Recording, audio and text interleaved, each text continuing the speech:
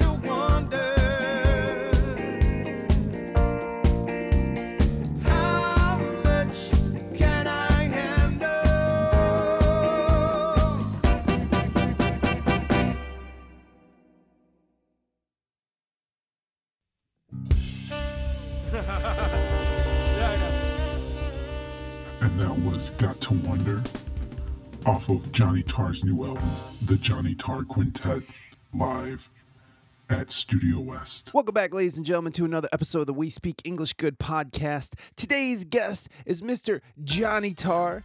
Johnny is a electro soul musician. I don't know if he goes by that anymore. You know what? He did that the first time he was on the show. He was electro soul or electric soul. I don't know if that's what you would call him now, but he is a hell of a singer, a hell of a multi-instrumentalist. He's a live looper. He's from Wales. He has a lot going on for him, and we have a great conversation. And just a heads up, Offbeat is back on the scene. That's right, the old co-host himself, Offbeat, is back on this episode. So he is co-hosting this episode. So say hi. Mental highs. I also am trying to get Johnny to get on Twitch, which I haven't really been harassing him or anything, just a lot on this episode. So I try to harass him into getting into Twitch, which, Johnny, get your ass on Twitch. I don't know what you're doing not on Twitch. You should be on Twitch. You're funny and you have a great act. Look, I'm still trying to pitch Twitch to this guy. Anyways, that's coming up here in just a few. But first, go to ReinaMystique.com, ReinaMystique.com, and check out the latest on what she's doing, which is Twitch, which you guys know that. I've been talking about Twitch for months now. You guys all know. You guys heard in the opening ad that I have WSEG TV on twitch.tv/WeSpeakEnglishGood. But go check out Reina's twitch.tv/ReinaMystique because she's streaming every Tuesday, Thursday at 8 a.m. and on Sundays at 8 p.m. Eastern Standard Time. She is killing it. My God, her community is fucking hilarious. And it's a worldwide community too. It's a global community. So I love Twitch. It has completely changed my life. I can't stress that enough on how I create music and how I think about creating music.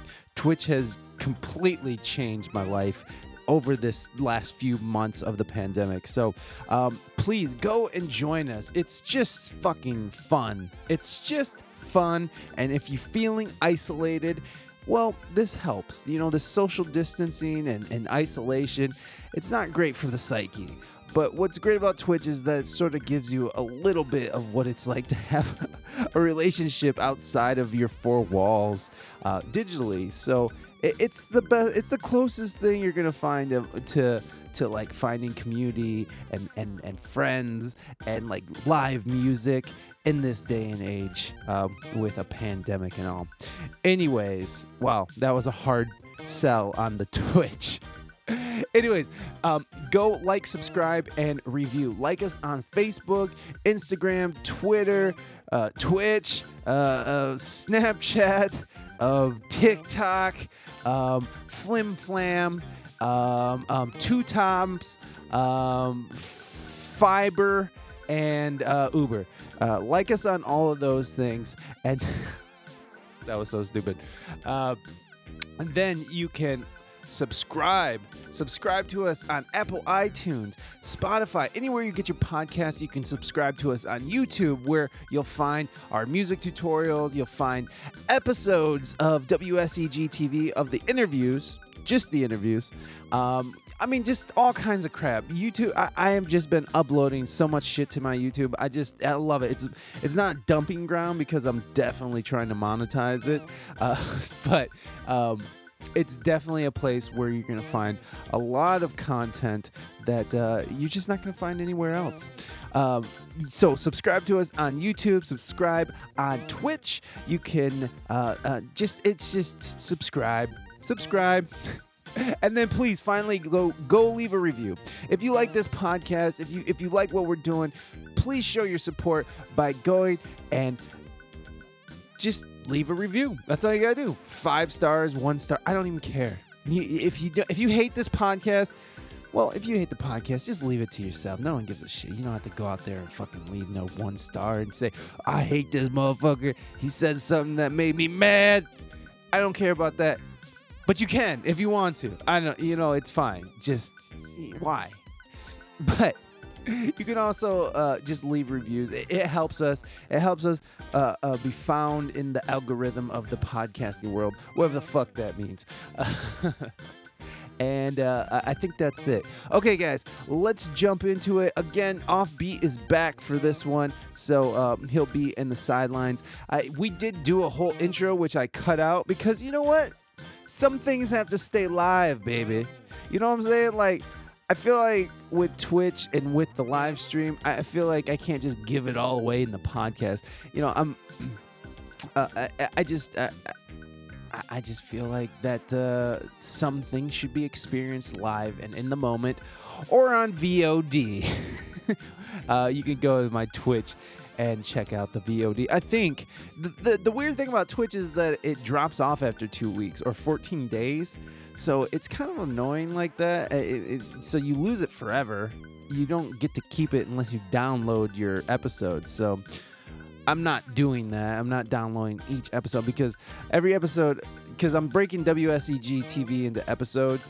So some episodes have interviews, some episodes have music tutorials, some episodes have live looping. And so I don't know. I don't download all of them. I don't need all of that. Some of that stuff is disposable in the moment type of stuff. It was just really live looping is an excuse to hang out with chat. So it's just something for us to do while we hang out and chat it up.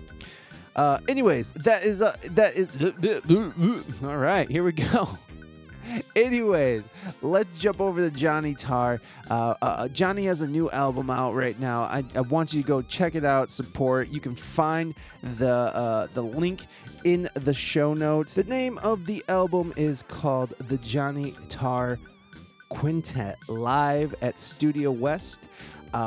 It's not recorded in front of an audience per se. You heard the recording. You heard Got to Wonder up at the top of the show. So it's not really in front of a studio audience. They just recorded as a band live. And we'll talk about it in the podcast. So let's get to it. Johnny Tarr, everybody. And please welcome back. Well, welcome back both of these guys. Johnny Tarr and Offbeat has been on the show before. So Offbeat, Johnny Tarr, everybody.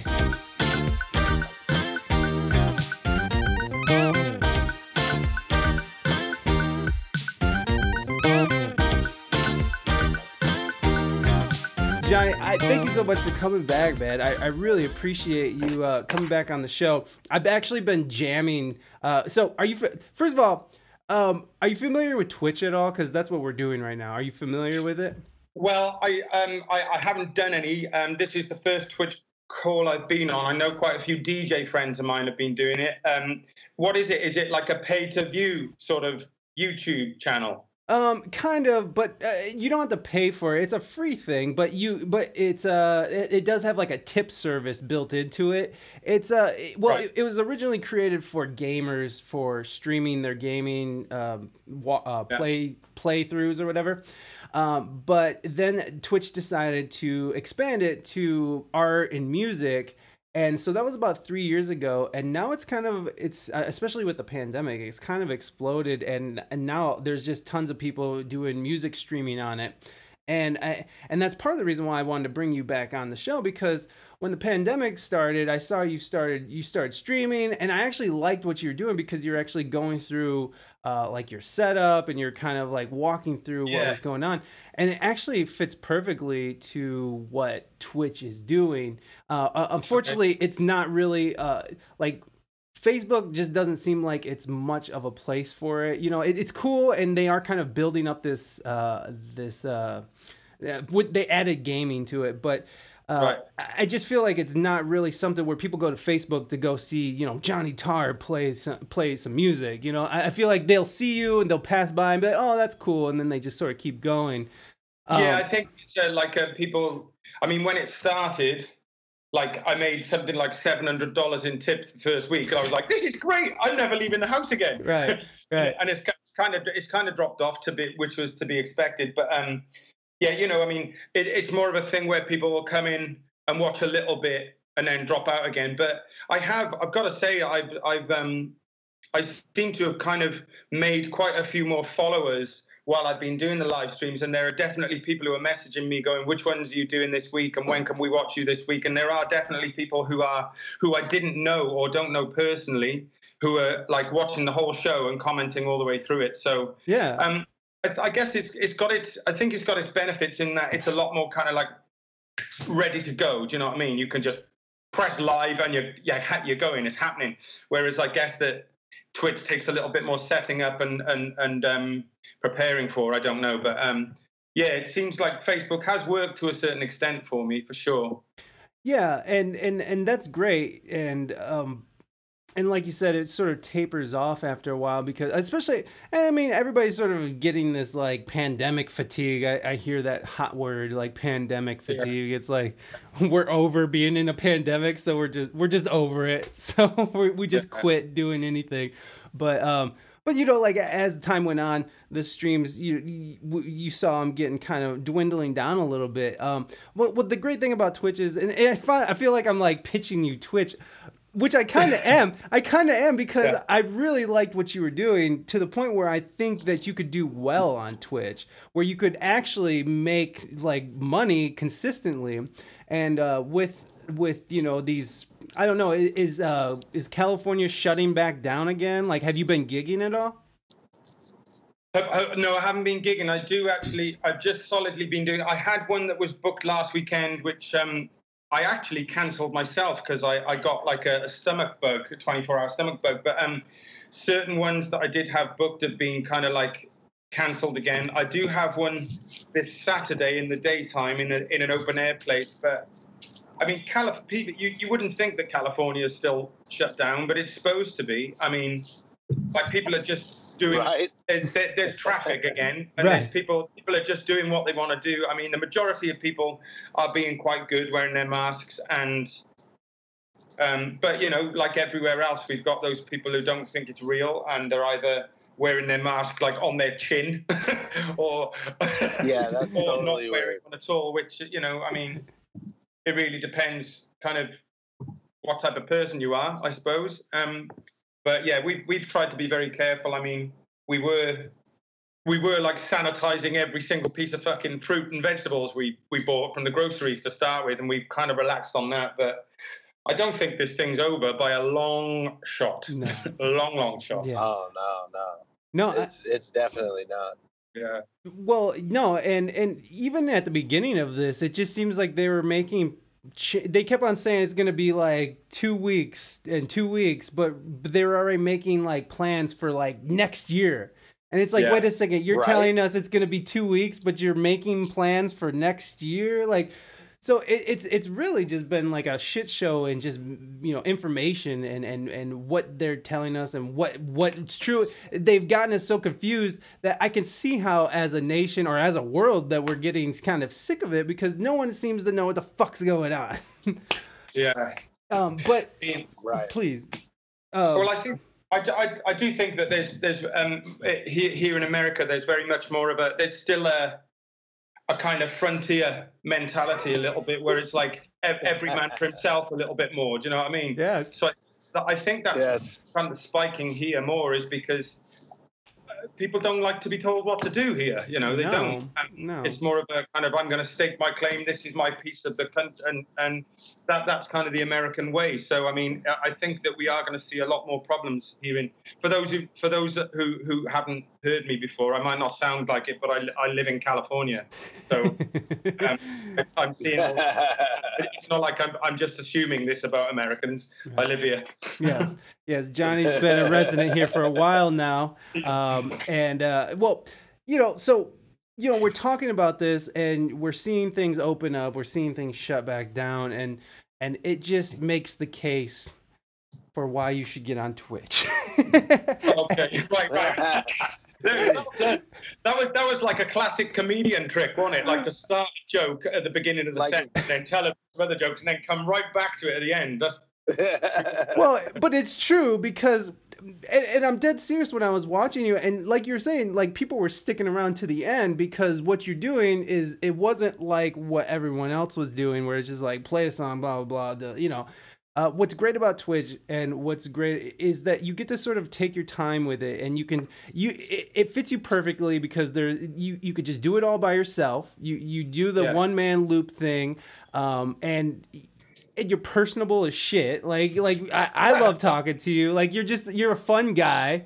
You know, and and people come to just hang out, and really, because my wife's doing it, I'm doing it now. I just started, and I'm having fun with people who keep coming back, and you see people come back, and you really build a real fandom. I know that's a fucking terrible word, but you really do build this like this network of really caring and interesting people that you build online, and the biggest difference is and I think this has gotten better over the years, but like the community is like very much about like spreading the word about other streamers, other musicians, other gamers. It's like, oh, I want to shout out this person. I want to shout out this person. The community is built on like this positive, you know, like there's enough to go around, you know, whereas in the music community in the real world, that can be kind of hard, as you may know, but yeah, obviously. Well, it definitely sounds like something I need to try out, mate. I mean, although I've learned quite a lot about my digital audio workshop, i.e. Logic and looping and Minicam and lots of other technical things during pandemic, I am a bit of a technophobe, and it takes me a while to build up the courage to try a new thing out because it's just like I haven't got the greatest patience with things like that, so it can be kind of slow going for me. Do you know what I mean? I do. You saw me. I just had to call my wife in here to fix Skype. Will you fix Skype? That was perfect. But was perfect. But it's a great example of what he's talking about, because I mean, if I didn't have Arena, like I would just be sitting here frustrated, like yelling at the computer. You know what I mean? Like, so it's like, what does that get you? So, so I completely understand. I completely understand what you're saying, and where it's kind of intimidating, because like I said, like I'm sitting behind a fucking spaceship here. Like I swear to God, I'm gonna start taking off at any minute. It's insane. but I sincerely do believe that you would do well. You know Matt Suarez, right? Matt Suarez. Yes, he's a local singer-songwriter there. I don't know if I've ever met him personally, but the name definitely rings a bell. Or Louis not Venezuela. I always call him Venezuela. Valenzuela. Yeah. I do know Louis, not very well, but I know him. Yeah. Well, these are some people who are kind of jumping on. Tonga has jumped on. I'm not sure how, you know, Matt is doing well with it, honestly. And the thing is that it's not like if you go into it with the ideas like this is going to replace the money that I made from gigging, then it's not really, it's probably not the right way to go about it. But if you go about it where like I really want to build this cool community where people are actually going to go and listen to my music, where people are actually going to go and buy my t-shirts, you know, because they want to support me, because they like me, and they get to know you on this very personal level. And you know, like some people are uncomfortable with that as well. It's like some people just want to put their art out there and be like, you know, get the fuck away from me. But you know, if it's something that you're interested in kind of growing in this really cool, very much so, and especially if we're going to be locked down for a while, because I've really liked not having to move my gear and set it up everything. You're fucking right. That's just absolutely pricelessly valuable to me. That I love it. I absolutely agree with you. It like there's nothing where, and I'm in Ohio now, so like in the winters we were driving, like, you know, we get done gigging at 2 a.m. We might be up in Michigan somewhere, and we have to drive an hour and a half home in the cold winter. Like, you know, it's negative 6 degrees. You have to lug your fucking equipment in that brittle cold. No, fuck that. It's for the birds. And honestly, my wife has just given. My wife has given up on gigs, because me and my wife gig together as an acoustic duo, and right now, you know, like fuck it, there's no gigs, but like, she's not. I don't think that. I don't know if we're gonna go back. I think I will, just because it's going to be such a different landscape for everybody. Exactly. It's going to really like separate those who really, really want to still be doing it, and those who've gone, do you know what, the massive effort that it was, it's time to look at something else, because there's going to be a huge spate of, because it's not just the musicians, it's every single person that worked in any place where people gathered has lost their jobs. I mean, I know people from back home who work at the Royal Opera House, right? Yeah. They've let go about 50% of their staff. That's a couple of thousand people. Yeah. And they're just bang out of a job. Wow. It's mad, man. It's mad. Yeah, exactly. And then when you look at the stats in this country as well, 40% of small businesses are not looking to come back. They're just not going to come back. Like 1.5 million jobs are just not coming back. You know, like these insane numbers of disparity. But then again, you look at at the economy, or I'm sorry, the NASDAQ or whatever. And that's going crazy, and now all of a sudden we're like, oh, we're fine. You know, everybody's jobless, and you know, like our economy, you know, like people don't know if they're gonna be able to pay their rent at the end of in August, but you know, we're fine because the NASDAQ. And so, like, I don't know, what does that say to you, both of you guys? What does that say to you guys when we're facing, like, unemployment, these small businesses aren't, me and Johnny's livelihood fucking going up in flames. I mean, what does that say to you when you see that disparity between... I mean, it's just the general trend, isn't it? Those with money are getting more of it and holding the fuck onto it. Yeah. And those with little, or who've chosen to do things where money isn't the goal, they're going to be. We're going to have to look for something else. It's very, very. It's really frightening, actually, that culture is the underlying culture of this country, and well, especially this country, as in America, and a lot of the other places where the pandemic has hit hard. The culture is going to be diluted and like swept under the carpet in a lot of ways, because music and art. And those ways of surviving, those meager ways of surviving, are going to be disappearing, basically.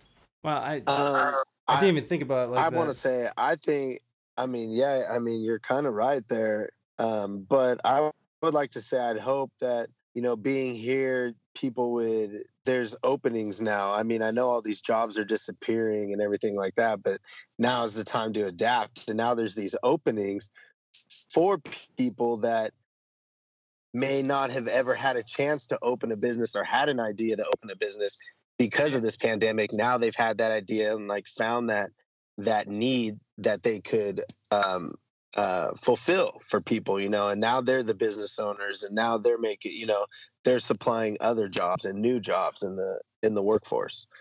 So, yeah, but I mean, how many of those new jobs are going to be created to replace those jobs that were missing? Yeah, as in the arts and, like, you know, areas of creativity, the creative arts, right?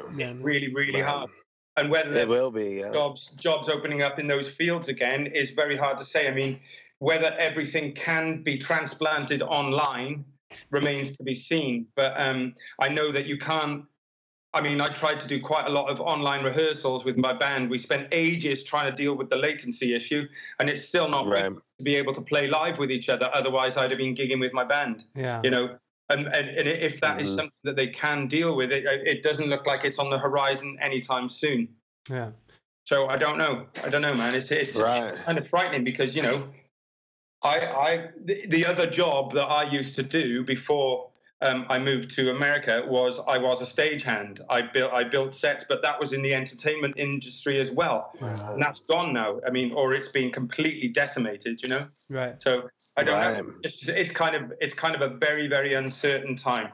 Very uncertain. Definitely. Yeah. And those are things that we don't want to lose too, is we don't want to lose any of the arts. That's what I was saying about the culture being hit the hardest. It's not like fucking the stock market that's being hit. It's not banks that are being hit. It's the underlying culture of the countries that are hit hardest is getting really, really blown apart, basically. Yeah. Right. Yeah, man. It's that you know, I didn't even think about it in that terms. I thought about it in such a small terms. It's like, I'm not going to be able to see live music for a long time. But of course, the world revolves around me. But to think about it in that aspect, it's even more like despairing. It's just like, holy shit. Wow, yeah. But that's a perfect argument for why we should be living on Twitch. And these online stream, no, because honestly, I do think it's the future. Because here's the thing: people are realizing now that they don't have to go into the office. They don't have to drive and sit in fucking traffic just to go answer phones and fucking reply to emails. That shit's done, son. You know, and you know, I know it's gonna go back, and I know that people need people. Like, people just need people in general. But I do think that with this is going to highlight the ridiculousness of having people, if they don't need to come in, why? Why are you sending them into their little prison box at work, you know? Like, and so therefore that's going to translate over into what we're doing now. And live streaming music. We're gonna be live streaming art. Like, people are, I'm gonna be doing a live streamed improv class on Zoom on Monday, which I am Nice. Which seems so stupid to me, by the way. I am going into this with the worst attitude. Like, this is the dumbest thing I've ever heard of. But I'm gonna try it because I don't know. Like, what else am I gonna fucking do? It's like, we can't.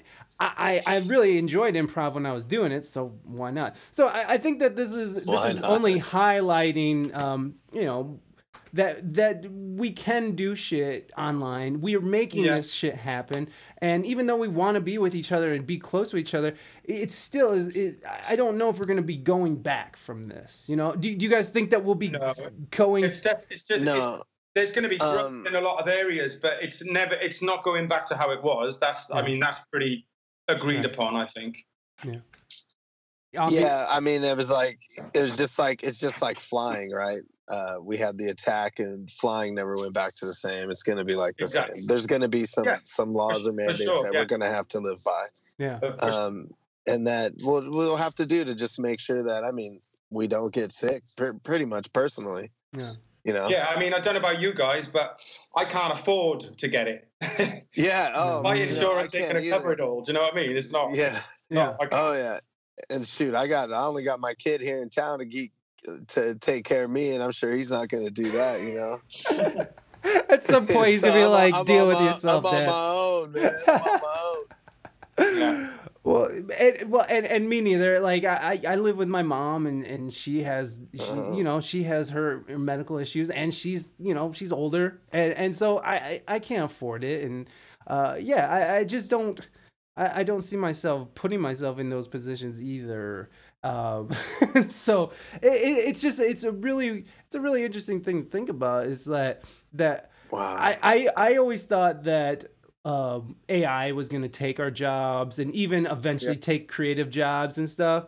But it's kind of saving our jobs right now. Technology is sort of saving our jobs right now in some weird way.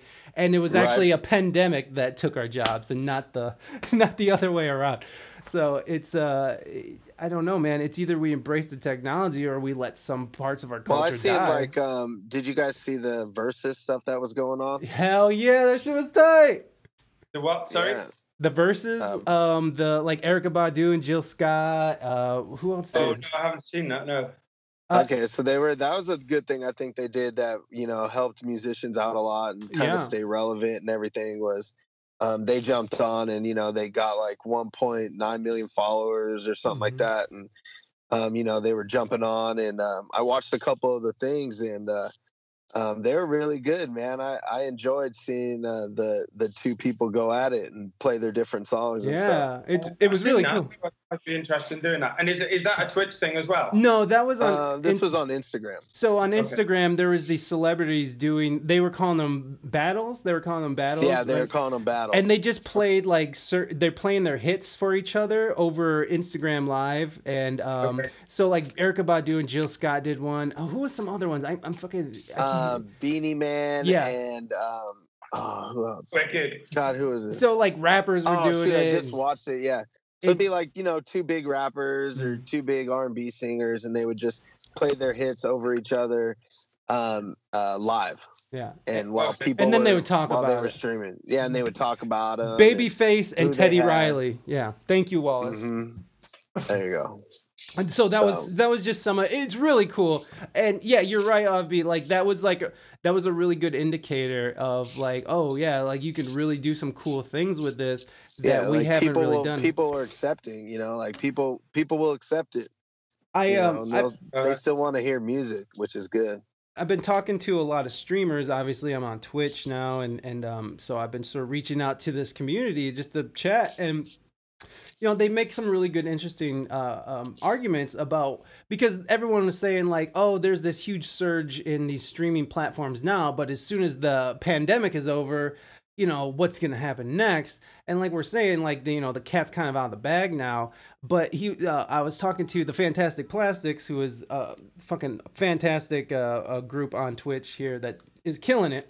And they were saying that if you look at how YouTube was sort of looked at the beginning, where it was just sort of like, we're just going to show some pictures, some videos of kittens and, kids getting hit in the nuts, with a baseball or something. It's just whatever. But then, they started seeing like real numbers and they started seeing the potential. And then Justin Bieber and people have Netflix shows now that come from YouTube. And it's sort of transcended into the mainstream. And that's what they were sort of thinking, is that you're going to get these Twitch stars who cross over into the mainstream, and definitely, and then all of a sudden that platform is going to be, on another level because of the live streaming capabilities. And you're already seeing all these social media platforms turning to live streaming, YouTube obviously, and Facebook and IG. So it's to me, the painting's on the is on the wall. Right. I do some filming for another company, and I've been fortunate enough to film some current YouTube stars. I had no idea. Oh, nice. Like I was just going to film these guys, and they end up being these YouTube guys. And went home, told my kid, and he was all about it. Like knew exactly who they were. Exactly. Was already like, yo, I've been watching this guy for a year already. I'm like, what? Who is this guy? I don't know any of these people. I had no idea. Yeah. I filmed like for couple weeks in a row. I filmed these YouTube guys play basketball against each other. That's nice. And it was like, and I was in awe. Like one guy had 15 million followers, the other guy had 2 million followers. Yeah. And it's like on a whole nother level. You know what I mean? Like I had no idea it got that way. Right. And that's the thing, is like you got this whole generation, like, which I'm a part of, who is like barely holding on to what's kind of coming up and with the next generation of things. And this is the most obvious thing to me. Interesting thing that I noticed is that a lot of people's podcasts sort of took a shit in numbers when the pandemic struck, and anybody who had a video element to their podcast, they kind of made it through the dead time. Right. And so as things are starting to open up, people's numbers are coming back. But like, it was just like, what the fuck? It was just like thousands of a drop off because people were just at home watching Netflix. They weren't listening to fucking podcasts. They're fucking at home, watching Netflix or Pornhub or whatever and having the time of their lives. But it's still, so it just became very clear. And I know we're still talking about streaming. And Johnny, I'm going to say it again. I'd love to see you on Twitch, baby. If you could do it, if you could have the patience for it. I've written it down. I was telling Johnny, man, I was telling Mike, man, I'm like, you changed my mind about loopers and everything. Oh, yeah. Like, when I saw you, I thought I was telling him like, what is this guy doing on the show that we're doing? I thought you were just way too good for it. I mean, I gotta say, man. Why is this guy here? Like, this guy is way too good for what is this guy? Oh yeah, totally. So I mean, like, I think you would do great in the stream aspect and everything. Your sound's perfect. The way you do everything, I think it's great. You interact and everything. Speaking of, thanks, man. That's it. That's really encouraging. That's great. Well, thank you. I really like the new album that you just kind of dropped. I know that was a couple weeks ago now, but like, can you tell me about it? I know the material is a little bit older. Talk about the new album. Well, what it was basically, I decided to enter the San Diego Music Awards this year. for the first time. So I called up one of the guys, or I texted one of the guys who I know to be involved, and I said, "So how does one get entered for this?" He said, "Well, you have to record an EP or an album that has to be within the time frame, i.e. in 2019. It can only be recorded in that, and then you've just got to send it off to the committee and see if you get nominated." I was like, shit, I haven't recorded anything this year. So me and my band went into the Studio West in San Diego, great studio, and we just recorded a live set. Nice. But we did it. We played through the set 3 times, and then we just mixed it really, really quickly, and then just sent it off to the SMAs and got nominated for Best Pop. And so I was actually in hospital having my appendix out when I found out I'd been nominated. And then I came out, and a couple of weeks later, the pandemic hit, and it was just before the awards were supposed to be announced. Oh, wow. So we actually had to wait for about 3 extra months till this Monday to find out who won. And it turns out that I won it. Hey! So I won it. It was like really last minute. We recorded something, entered it, bam, bam, bam. I mean, a lot of it was we had to get votes. So I was just hassling everybody I knew to vote and vote every day, vote every day, vote every day, vote every day. But it paid off in the end. So I won it. And it's just going to, it's really nice because it just feels like, something you've been working towards for a very long time. You can go, phew, well, it's such a relief that that's been recognized now, and I can use it to move on to the next level of, whether it be online festivals or followers or whatever it is. It's just going to help boost that, which is amazing. And it's had some pretty nice local reviews and stuff. And yeah, I've actually written a whole, hang on, how many is it? Like 16-track album, a new 16-track album since the lockdown. So I've got that to finish and record whenever I can get together with the band. So I've got another one coming, basically. That's tight. So nice. I was gonna actually ask you. So,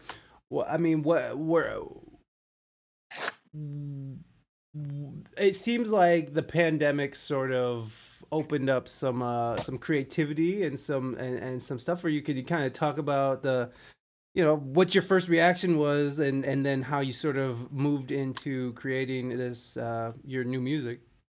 Yeah, I mean, it was definitely a case of, right, well, I'm not going out of the house every day. I sorted my gardens out. I've grown 2 full lawns from seed and a vegetable garden. Oh, and I've had a couple of hours every day writing and recording and demoing and producing new music. So it's been the most creative time of the last 10 years for me, like without a doubt, because I've got a 4-year-old daughter. We bought a house 4 years ago at the same time, and I've been gigging nearly every night since I've lived in the States. So that free time was what I really need to get my head into my computer and start making new music, basically. Yeah, man. It like when the pandemic first hit, it was like, the idea of like no responsibility, I that was like I haven't had that in a long time, at least. I can't say I never had that, but like I haven't had that in a long time where it's like you're not beholden to any of this like crazy schedules that we create for ourselves to survive. And and then whatever you're left with is whatever you're left with. And I've been talking to a lot of people, and the ranges of people were like, well, I just shut down and I didn't create shit. I don't care. I ate ice cream and I freaked out. And then other people were like, we got right to work. We were like, fuck this, we're doing shit. And so it seems like you're in the we got right to work, fuck this, we're doing shit. We've been busy every day because the house me and my wife bought like 4.5 years ago, it was definitely a fixer-upper. So there's been things around the house that I've been staring at for 4 years going, I've got to sort that out. Yeah. And we've done so much of it. I've still got a couple of big jobs, but a load of the stuff that was just staring at us every day going, finish me, we've managed to get done. So it's actually been a really, really, like our schedules have been full with either look after our daughter, have doing my live streams, repairing the house, doing gardening, writing music. It's like there's been something that's woken me up in my head every morning, going, "All right, it's time to get to that." Oh. There hasn't been much sitting around for us at all. Yeah. No, that's great, man. I mean, like, I feel like if for the people who did, and you end up finding out. Thank you very much for the biddies, Raina. That's the thing that oh my god, it's this chat, man. I'm trying to not pay attention to the chat, and then people are throwing money. I'm sorry. Let me catch up real quick. Mighty, thank you so much for the bits. I seriously appreciate it. Wallace, how are you not been following me? I thought you been following me. Thank you for the follow though. And Dizzy, thank you for the follow. Oh, he's not on here. Anyway, sorry. Thank you for letting me catch up. I do feel like that the people who sort of shut down and sort of was like, I didn't really do anything. I just sort of watched Netflix. It seemed like those were the people who had kind of a harder time with all of this. What was your initial reaction like when all this hit? My initial reaction when it happened was, I hope that everybody like gets a bit of a group mentality over this so that we can get through it pretty quickly. And then about 2 weeks later, I was going, I hope this never fucking stops. I'm loving it. Loving it. Like, definitely I've become a little bit sort of agoraphobic. Like, I go outside the house and I see people not wearing their masks, or I see, people. I'm just a bit kind of more. It's just made me a bit more wary of people, which I expect it's done to a lot of others. It's made me like being at home a lot more, actually, because we're lucky enough to have it's definitely the biggest house I've ever lived in, but we've got a big garden and a big garage and for, it's big enough for us all to not want to kill each other. Whereas my brother in London has got a 1-bedroom flat, and he's had his little boy with him for most of that time. No garden, no outside space. And that's the case for all of my friends in London. It's just so cramped and with hardly any outdoor space. And these are successful people, but it's just the way that London's built. It's a lot older. And man, I don't know what it must be doing to them, because if we didn't have outside space and the ability to kind of be apart from each other when we wanted, then it would have been so much harder. Yeah. So much harder. Yeah, I can't imagine how that was for people who just couldn't, even I have friends in New York City, and family in New York City who are just right. Similar situation, I think. Exactly. Yeah. It's just like, oh man, I hope you really get along with your roommate or your spouse, because you're about to see a lot of them. People aren't made to be stacked on one another. Yeah, I don't think so either, man. But goddamn, fucking, I love New York City, and I'm sure London's amazing too. So. They're amazing places to visit, but man, like at a time like this, I don't want shit to do with that. Yeah. I have to agree with you, Johnny. Like I sort of was like, I kind of don't want this to end. I'm kind of like digging not having to leave. I'm digging being able to be home with my kid, my wife. I'm sort of enjoying it. It's given me a new appreciation of what it means to kind of be appreciative of your home space and be proud of your home space. And we've done so much work on it, and it's become a nicer place to be as we've been here more. Yeah. So I'm sort of all right with it. And if I thought that I could make enough money just streaming from my garage every week, then I would. So that's where I'm going. Basically, that's what I'm hoping to do. Well, yeah, and I'll tell you, it's not going to be gigging. Yeah, I mean, jeez. It's not going to be gigging money, I'll tell you that. But if you can, if you can get in there and be consistent and really the thing about streaming and about Twitch is like getting to know the other streamers. It's all about networking, which, I mean, as musicians, we know all about that. But it's similar to networking outside of it, but it's just way more friendlier, and people are way more likely to put you on. Okay. Yeah, because like I said, there's not this famine mentality where like I gotta get that gig before he does, which thankfully San Diego is a destination, and people generally, people work in there, and like lots of people work as musicians in San Diego, and it's tough, but you can do it. Yeah, you can. Yeah, I mean, there's not many other. You can't do it in London. Like I couldn't. The best musicians I know from London, they've all got another job, like whether it just be teaching music or whatever. Right. But I've made my living for 8 years in San Diego just from playing live. Yeah. That's been it. You can't do that in London. It's a massive rarity if you do. Right. Nobody I knew did. Yeah, it's tough, man. And like you're saying, like when I was there, I wasn't just doing music. I was hustling my ass. I had my studio. Like me and my wife owned a business outside. Like so. It was hustle. So yeah, it has been nice to just sort of sit back and chill for a second.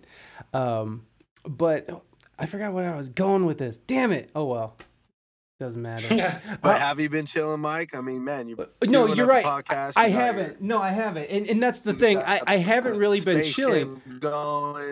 Well, that's the other thing is like I'm not really chilling. I'm really just focusing on all the things that I wasn't able to do when I was working all the time. Everything that you want to do now. Right. And now we sort of are able to expand. And like I'm able to expand on this podcast. This podcast is just from the efforts of this pandemic has grown a sizable amount, just because I had the time to build out the website, to make everything look the same, it's been great. And now with Twitch, I'm expanding. And like I was saying, part of being a streamer is actually going and networking with other streamers. So like what I would suggest to you, Johnny, if you're interested at all, is just go create a profile.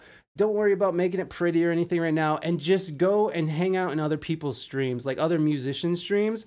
And just start talking to people. Just be like, because you'll notice right away that like, you'll see somebody talking in chat and you'll be like, you can say something on that and you can just at somebody, and people are so open and friendly, and just so go hang out and get to know these people, and it's interesting because you get to know them, you get to you actually get to like hanging out, and what's fun about Twitch is that it's become like, instead of watching Netflix at night, we just start twitching and we watch like our favorite musicians or gamers or whatever it is. It's actually turned into this weird family fun thing.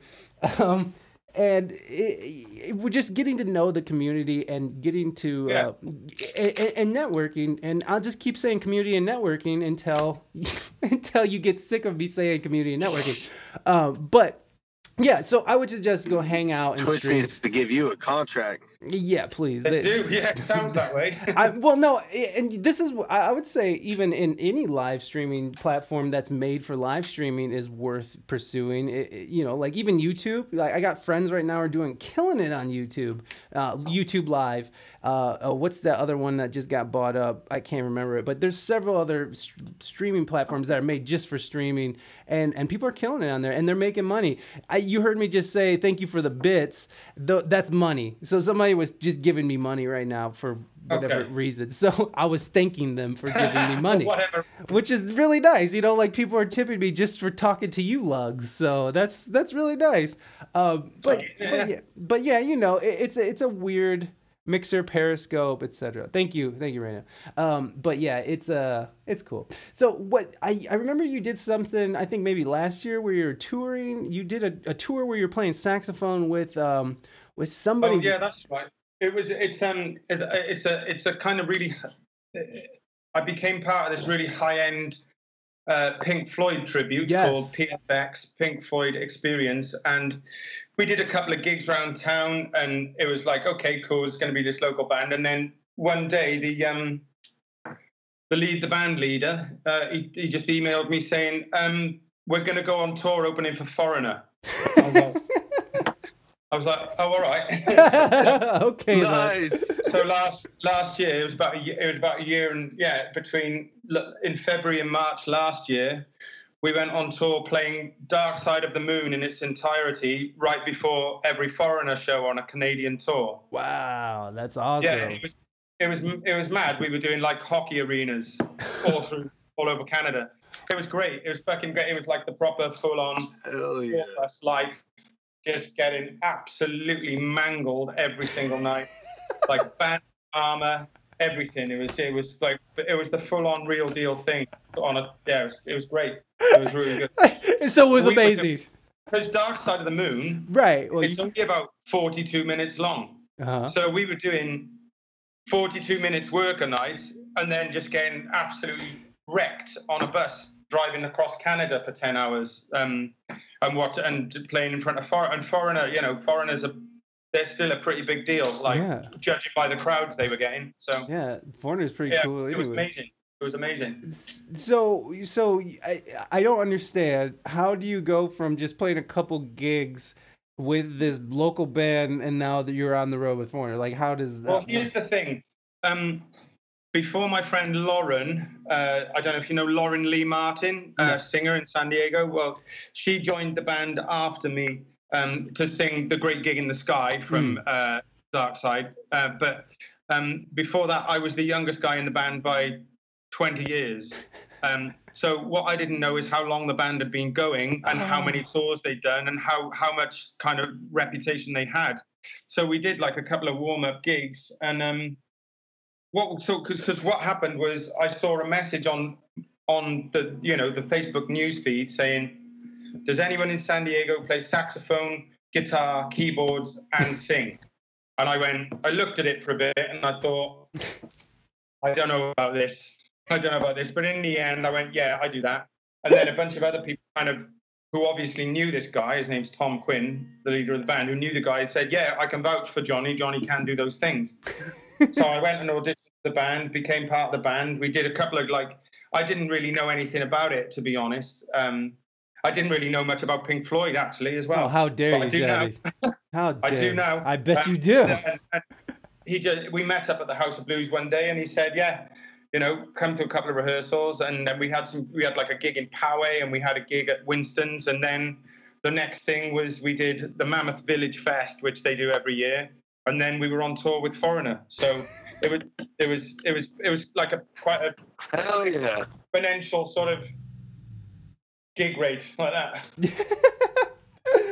But that's dope. I mean, so it was. I mean, it was a great investment of your time all around. Yeah, it definitely was, because it's like, if I never do a tour like that again, I can say I did. It was, for all intents and purposes, unless you're fucking the Rolling Stones doing stadiums, who not many people are doing stadiums anymore. No. Then doing arenas on a proper tour, on a tour bus, is the pinnacle of what we or definitely the pinnacle of what I got into music for. You know what I mean? Like, that's what I want to see, what that life's like. I want to know what that's like, walking out afterwards and going to the barrier and meeting people and signing shit and all that kind of stuff. It was an experience I'll never forget, and that I'm really, really, really glad I had. Yeah. hell yeah. What are some like key highlights that you took away from that? Like, just in general, like maybe lessons, I guess. Key highlights are like playing through an arena sound system, playing a sax solo through an arena sound system. Hell yeah. At the edge of the stage and standing on the fucking bass bins at the front of a stage in front of thousands and thousands of people and playing a sax solo. I guess that's the performance aspect of it, but also the literally being kind of like waited on all day, every day. Like, here's your showers now. You can go and have showers, and here's someone who's going to do your laundry, and then you can order whatever food you like, and then all you have to do is go to sound check, play 42 minutes, and then get on the bus and drink yourself fucking stupid. It's paradise. It's paradise. Yeah, it's fucking great. I came home with a number of health issues, but health-related issues, and there was some crazy shit that happened, But yeah, it was definitely like a bucket list thing to check off. It was a big deal for me. I know a lot of the older guys in the band have been on quite a few tours like that. No, in fact, they hadn't. None of them had in the 20 years that the band's been going. None of them have ever opened. They'd never gone on opening for Foreigner or a band of that kind of stature before. They'd only done tours which was just the band just playing Pink Floyd stuff. So it was new for everybody, and I hope I get to do it again. I really do. It was amazing. Yeah, is that something that you think you would do all the time? I'm not. It would really depend. You know, I got a family, and I've got a wife, and if it was maybe for a month every year, for fucking sure. But if it was like 10 months out of the year, I mean, that I don't know many relationships that are going to get through that. You'd have to have a very keen understanding of each other, I think. You know? I don't, you know, I don't think I'd want to be away from my daughter and my wife for that long every year at all. You know, which is what the foreigner guys do. Yeah. Which is why I said 10 months. They were doing that kind of length of tour, and it's, yeah, I don't know, man. I don't know if I could do that, but maybe a month or two a year would be great. Yeah.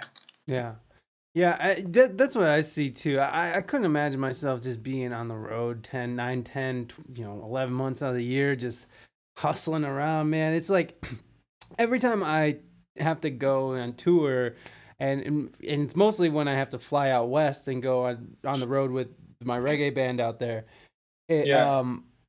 I always get these horrible, dreadful feelings like, like something horrible is going to happen to me. I mean, I'm just a paranoid person anyways, but it's like, I just have these these horrible visions of, us driving and Eddie fucking is a road rager. So he'll fucking be flying around people with a trailer hooked onto it. And it's just like, oh dude, slow the fuck down. So I can just imagine Eddie fucking slamming into a fucking head on traffic or the plane going down in flight. It's just like a myriad of horrible things. But this is what happens to me every time I get ready for the road. It makes me kind of crazy until I'm in transit and like, oh yeah, you do this, you know what this is. Stop freaking yourself out. It's definitely a different mentality, a different pace, and a different you have to kind of just be quite happy to do nothing for a lot of the time, because you turn up to a venue and then it's like, well, you can't get on the stage for 4 hours and you're in the middle of nowhere in the snowy wastes of central Canada, and there's not much to do around, so you've got to kind of get used to. You've got to have a good book, and you've got to find your own personal space. Definitely. Yeah, it's just a different way of living. How was it like recouping? Like when you came home, like did it take you a couple weeks to sort of? It was difficult. There was a few things that happened while I was away, that like a few family things which I came back to, which were quite tough to deal with, but that was just like my personal situation. If you're asking for like general kind of road coming back from something like that, then it's mainly kind of like getting back to eating properly and getting decent sleep and stuff like that. So it's more kind of a positive thing getting back than a negative one on your physical well-being, I think. For sure. Well, I mean, I know for me personally, even if it's a weekend warrior run, it's still, I don't know where he went, but even a weekend warrior run, I'll come home and I'll still be like like my brain, I won't be able to function correctly. My brain doesn't work. I'm just like, what the fuck's happening? For at least a few days. I mean, does it take you a few days? I mean, I don't know. Like, this is your first sort of huge tour like that. I've never done anything like that. It didn't really take me a few days. It's just like everything was so wild when I got back anyway that those kind of things were a very separate issue. So gotcha. There was a lot of other things happening that I didn't really consider what my decompression was like. Really, it was going from one thing to another, basically. Right. You're not worried about your well-being when you're putting out a fire. I get it. Yeah, exactly. Yeah. So, more like that. Yeah. So I mean, in these last few years, I mean, it's been a while since you've been on the show. So I remember, I think you had just had your daughter when you were on the show, or you were just about to have your daughter. How is that? How is fatherhood? How is, because I know you're sort of in this like. Not transition, but you're just sort of in this place where you're just like, I think I gotta slow down. I think I'm trying to recall where you're just sort of like, you're re-examining things. I mean, how? I mean, it's taken me. I mean, I still don't know what I'm doing. Me neither. As far as being a dad, I still have no idea what I'm doing. I take all my cues from my wife, who is just a natural at it. It's definitely though made me less hard on myself as far as late nights drinking and partying and stuff like that, because I'd much rather have the energy to be a good father than I would be like out drinking and partying and having hangovers constantly. So it's definitely been an improvement like that. But if someone had told me if I could experience the feeling of how kind of terrifying being a parent is before I actually had my daughter, I wouldn't have had her, because I'm worried all the time. Yes. All the time. It's made me really acutely aware of what I put my own mother through. You know what I mean? Yeah. So it's very fucking sobering, mate. You know what I mean? It's very sobering, and it will continue to be forever. Yeah, I think. Yeah, me too. Definitely. Yeah. Yeah, I mean, fucking Offbeat has a teenager right now. I mean, imagine having a teenager. Mine's 14, going on 15 right now. Wow. How is he? How is he as a teenager been handling the pandemic? You know what? He's been good, man. I've been keeping him busy. He's been into work. You know, he's a typical Southern California teenager. Yeah. Working out, into going to the beach, doing all that stuff. So he's been good, man. So that's good. I'm enjoying though. I'm enjoying being a father. There are far worse things to be than a typical Southern California. The fact that we're in Southern California for a start, that is such a lucky place to be. You know, it's a really, really good place to be. No, I know. Yeah, I tell him that all the time. I'm like, man, stay outside, get outside. Yeah. You just don't know how lucky it is. Yeah, I mean, I live in Ohio now, so I'm like, I'm just sitting there listening to you guys like, you are lucky to be there.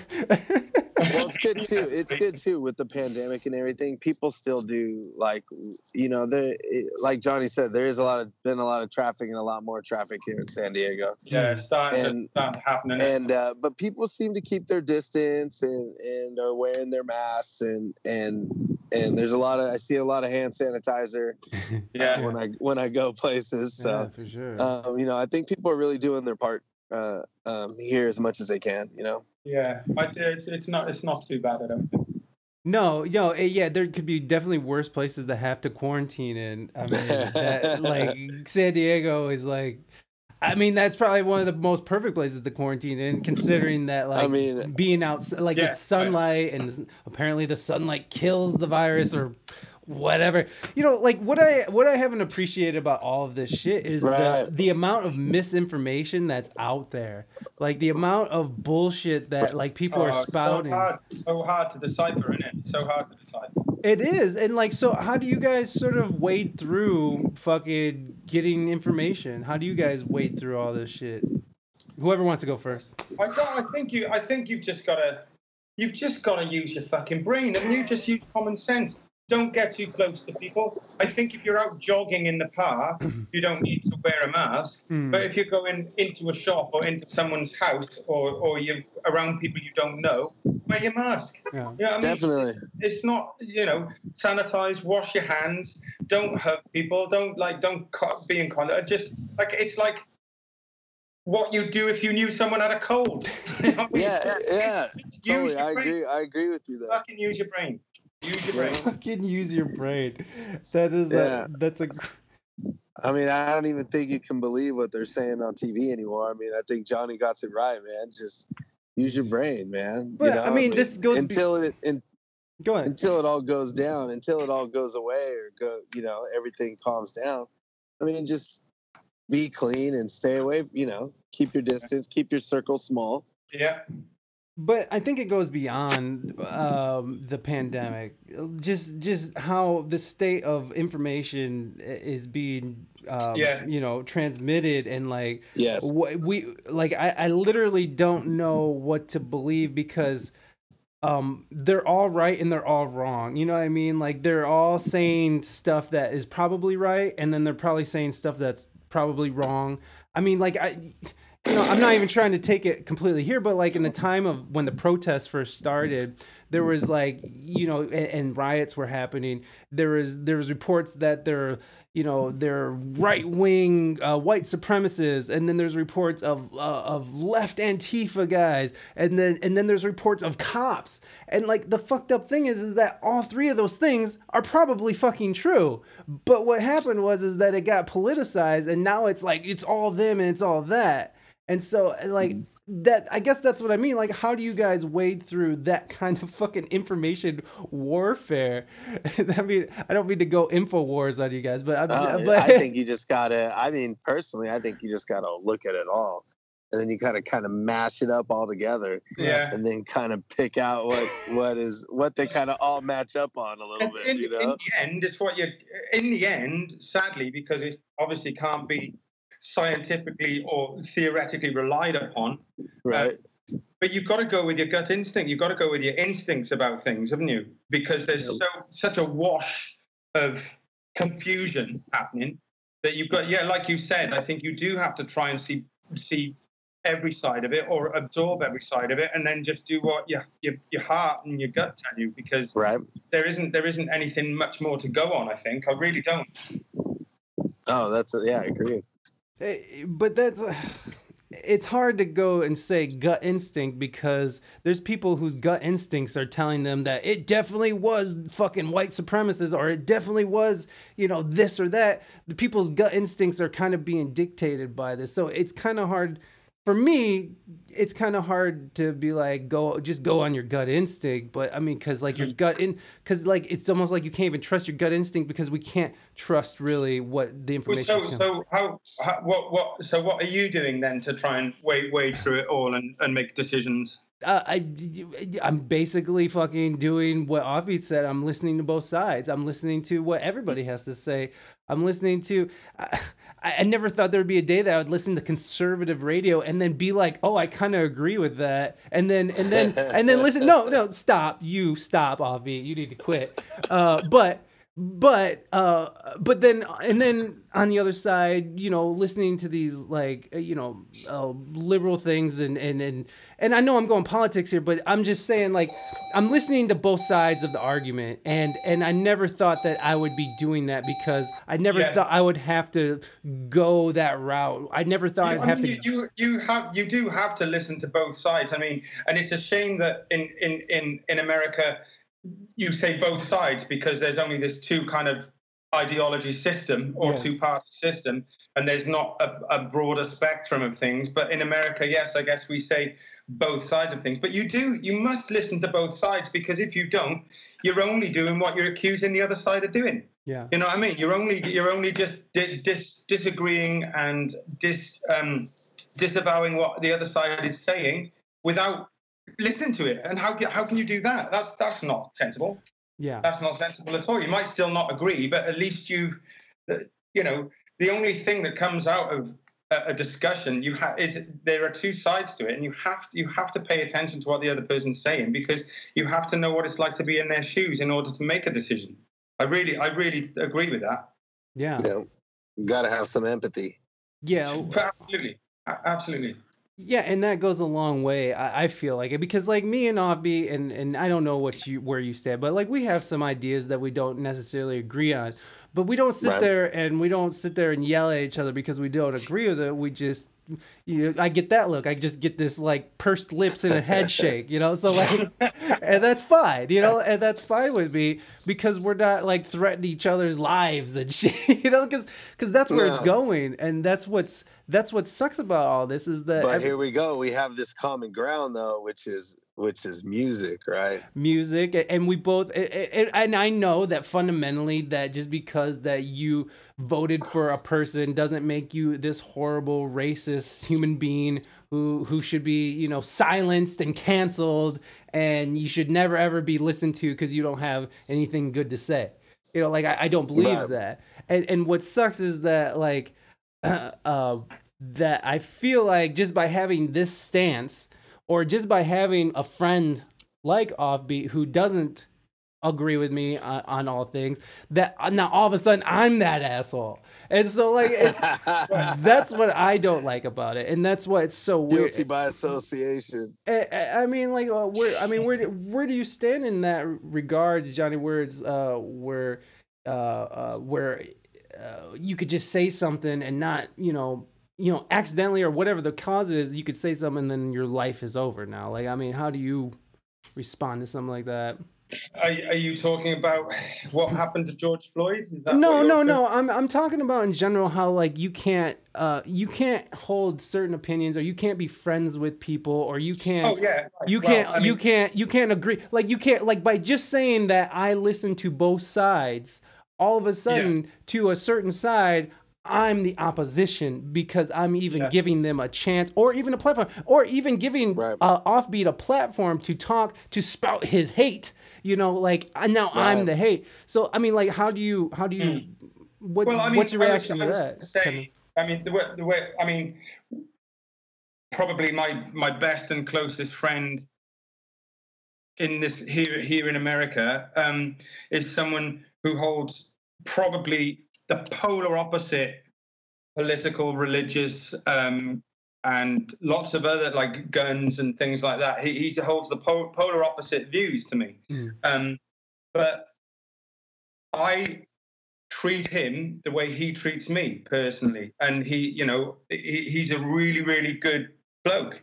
He just happens to believe and subscribe to a whole different set of values to me. But we've had a couple of discussions about certain things like global warming and guns and the health, the state of the health insurance industry and things like that. But it's never got nasty, and we agree to disagree. And like, he's the first person I'd call if I was in trouble. You've got to take people at face value, and if you treat people the way they treat you, and he's always treated me like a really, really, really, really close friend. So those kind of things, his political views and religious views do not trump our friendship in any way. They don't beat what our face-to-face friendship is. So I think that's the way you've got to kind of. That's certainly the way that I've found it to work for me, because you can't be you'd be fucking in a bloody argument with everybody all day, every day, if you chose to, like, speak up against everything that was happening. It wouldn't be worth your time. You know what I mean? You would be completely saturated with. You'd probably be angry most of the time if you were engaging in it. Definitely. That's no way to live, No, it's not. And that, go ahead, Offbeat. I was gonna say, look where I live, Mike, and look who all my friends are. They're all like you. Yeah. Yeah, until you post something on Facebook, and all of a sudden those friends are like, you hate everybody. I hate you. Then we all go for margaritas. Yeah. Then you guys are all smoking blunts together. It's like, okay, but it's like. I think what it does is it frightens people from actually having an opinion, or even maybe even acting in any way, because I mean, like, where I live right now is I'm surrounded by Trump supporters. I'm surrounded by, like, my neighborhood is that there's somebody crudely spray painted Blue Lives Matter on a big piece of plywood and put it out in their front lawn next to the Trump sign. Look, I mean, like, I know there's a lot of issues with all these BLM things, but what I'm saying is that I can't just go around thinking that my neighbors are horrible racist, that the teachers who are teaching my son are horrible racist bigots who are indoctrinating my son with their Trump ideologies. You know what I mean? Like I can't, like, because it's a big majority of this country. And you can't. But have you ever talked to him? Well, no, I'm saying you can't write off a majority of the country, is what I'm saying, because that doesn't solve anything. Like you're saying, Johnny, you gotta fucking listen to people. You listen to people. Just because they don't agree with you on everything doesn't mean that you can't be friends, or there can't be a meaningful relationship there. And that's what it certainly doesn't mean that. It doesn't mean you can't find value in another person because they don't agree with you at all. You can't go through life like that. It's not gonna work. No, and to sit for people to sit there and be like, well, they support Trump, so they're this and they're that, and you know, it's like, I'm sorry, but like, you're the bus driver that takes your kids to school, the Uber driver, like, these are people who are gonna be you know, are gonna be Trump supporters who you're gonna have to rely on no matter what. And it's like, I'm sorry, it's like, you can't write off everybody, or else, I mean, who are you gonna fucking talk to? This is people. It's just it's becoming this very, oh god, I know, polarizing, but like, it's just becoming very, I don't know, like, even talking about it now is making my stomach hurt. I don't know, man. It's like, I'm serious, like, it's a very weird time, and because I do value freedom of speech. I'm a podcaster. I'm doing this. It's like, it worries me that one side or the other is going to push their narrative, and the narrative that I don't like is the censorship thing. And that's my biggest problem with a lot of what's going on right now, is that you're not allowed to say things. But if you're not allowed to say things, how are you going to be allowed to communicate ideas? And therefore, how are you going to listen to the other person? How are you going to even have an opportunity to listen to someone else if they're not allowed to talk about it? And that's where all this, I guess, is going for me, is that I see censorship as a real problem. And I know that right now, there's a huge faction of the country who don't think that I should have Offbeat on my show because I'm giving him what and I'm letting him spout his hate.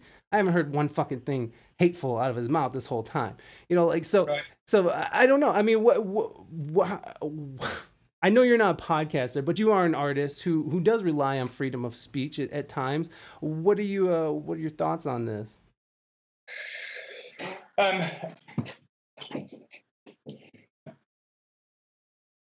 Well, I mean, I don't think that the amendment of free speech should be extended to hate speech. Like, for instance, there was someone driving along the 8 here in San Diego. I don't know if you've seen this or not on Facebook, but with a huge swastika flag emblazoned in their back window. Yeah. And there were people arguing for his, or I believe it was a bloke, his right to be able to do that, you know. And I mean, it does. I mean, it seems in very poor taste if that's considered free speech, you know. However, if you're doing it through, if you've written a song or written a play, or for instance, and your ideas are expressed in that, I think that's different. But just having a swastika on the back of your car, I don't think qualifies as free speech. So I don't know. It's still, you know, I've been in the States 9 years now, and I'm still getting used to, you know, many aspects of its culture. And because that would not be allowed in the UK, that wouldn't be allowed in the UK. That you'd be in a lot of trouble for that. So I still, you know, I am essentially a foreigner, and even though I've been here 9 years, I sometimes don't feel like I should comment on something that is so deeply woven into the fabric of America. You know, I sometimes don't think, it's not that I'm scared of people going, oh, go home then, because I'll just go, no, I'm not. I'm not going home. Right. But it's more like, you know, have I really lived it for long enough to be able to comment on something so deeply American, you know, because, you know, culturally, you know, when I first moved here, I thought, oh, it's just going to be like Britain, but with different accents. No, it's not. I mean, America is so culturally different to the UK and Wales, where I'm from, that it might as well be a different language being spoken, because culturally some cultural aspects are so wildly different to where I'm from that I'm still getting used to a lot of it, you know. Yeah. I come from a place where, you know, if you hurt yourself, you go to hospital, you get fixed up, and you walk out of there without any bills. Right. You know, so I'm still getting used to things like that. And I mean, who am I to say what's right and wrong here? But I can say what I think. You know, I can't say how it gets to be judged. But I definitely think that free speech has its limits, is what I think. It has limits to it, you know. No, You can't be stoking up hate, and you most certainly cannot be inciting violence. yeah, You know. yeah. And you know, I appreciate that, you know, well thought out answer, because and the fact that you brought up that, you know, you are from Wales, and this and the culture of America is not, you know, deeply embedded into you, and like, and so that is fair. But I do think that you have a right to say whatever you want. I mean, you're American. You're in America now, baby. You fucking, you get to talk shit. You get to talk shit with the best of us. So Right. I mean that, but I mean, it's just like the ability just to talk shit to me is just, it's worth it all. But I'm curious on your perspective of this, Obby. Where are you sitting with this? Well, I think that, you know, you if something like that, like with the swastika or something like that, I mean, that's kind of out of line. I mean, that was a huge genocide So and you saw everything that? like that. Did you see that too, Offbeat? No, I Okay. didn't. I didn't see that, but Yeah. I do want to look that up, because if I saw something like that, that's totally out of line. I mean, that I think goes, like he said, it goes beyond hate speech. That right there is inciting violence. Hmm. Yeah. You know, I think at that point, you know, but there shouldn't be anybody that quiets anybody. I mean, like you said, I mean, you should be able to put out your ideas and have all that out there. And I don't know. I know Kinda it's lost it tough, for a right? second. It is a tough one. It's tough It is because a tough one. you know, there's a valid point to be said that, like, you know, some guy in this time, you know, in America, like, to run around with a swastika, you are fucking inciting some kind of violence. But I mean, like, there is this core where it's like you either believe in freedom of speech or you don't. And Right. I can see where there's a gray area, but I feel like if someone has the proper permits and they're properly, you know, peacefully doing things, I feel like even if they're fucking the KKK or the Nazi, fucking, you know, I don't agree with that shit. I fucking think it's abhorrent, but god damn it, I'll die for them to be able to do that. So, I mean, it's you either believe in freedom of speech or you don't. And that's where I sit. I don't fuck around. Like, I don't think that I think one of the main tenets of America, like that America should be proud of, is this ability to have these conversations, and our ability to swing back and forth, and our ability to make our own decisions as Americans. And as misguided as we can be as Americans, it's like, fuck, you're not finding that in any other country, not like this. And you know, and like, you know, where Johnny's from, the government can tell you not to say that shit, and they do control the fucking media. They have a direct, you know, and I know there's something to be said about American media and politics and such, but the government does have it's written into the laws there. So it's just it's a very different thing, and I know that's a very harsh thing to say. That I know what I just said was a very harsh thing to say to some people, but I firmly believe that if it's peaceful and you're doing it right and legally, then I mean, it's fucking this is America, baby. I think the thing is that a lot of it has become so very unpeaceful recently. You know, a lot of these things that people want to say, from, you know, I think there's violent talk coming from every side, and it like free speech has sort of taken a back seat. It's kind of the freedom to really physically get in people's faces, it seems to become, and I you know, that's only going to lead to something, confrontations that are very unproductive if we want to get anywhere with this discourse. You know what I mean? So I think we're just kind of, it's just like the temperature's been ramping up, and the tension has been ramping up, and this pandemic has absolutely consolidated that. You know, people are there's a lot more kind of it feels like it's bubbling under the surface a lot more than when I first came here. You know, things seemed a lot more kind of like relaxed, but it's gotten very that the temperature has risen. I Yeah. think. Most definitely, man. And you know, and I get, you know, like I do get it. I do get the fact that it's like, you know, no little kids should be growing up having to see that kind of shit, having to experience that kind of, you know, hatred and stuff like that. But it's but I don't know, man. I feel like it's a slippery slope. And I know, you know, like, and I know there's examples of where it kind of works, you know, like the UK, it works over there. People do say things, and, you know, people aren't just getting hauled off for saying something against the Queen, right? You know, they're not just, right. So, I mean, there is a bit of freedom there in that aspect. But I don't know. I think it's one of those tenets that we should still talk about. And I just don't think that we should just be like, let's just start censoring and that's the law now. I think that we need to talk it out a little more. Definitely. You know what I mean? Like, I don't think it should just be like this black and white thing that's sort of what it's become, where it's like, now you can't say that. And even fucking when they're like, even when these like social media companies were banning Trump's videos, their campaign videos, you know, I was against that too, because, and I am not a Trump supporter. I fucking think he's an abhorrent pig. I don't like him. But I first of all, I like the fact that I can call the president an abhorrent pig right now and not get hauled off to prison.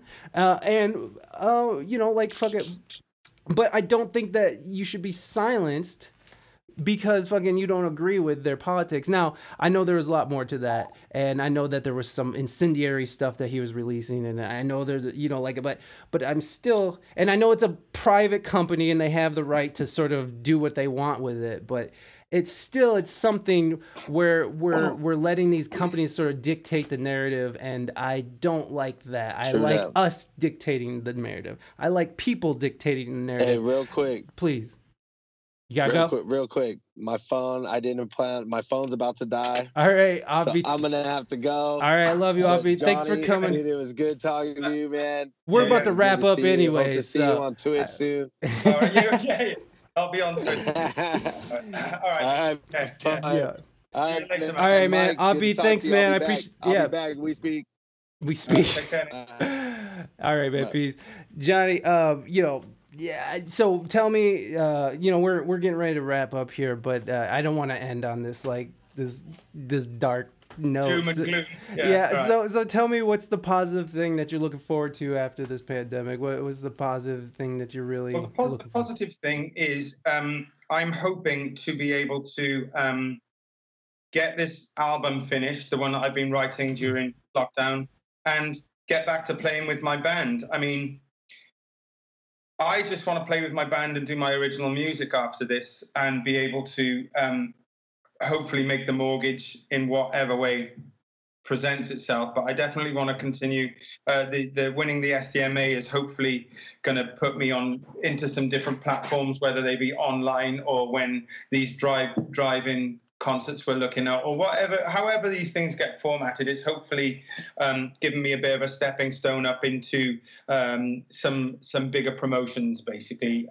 So that's what I'm looking forward to. I'm looking forward to finishing the work on our house and hanging out with my daughter. My wife and daughter got me a Millennium Falcon kite for Father's Day.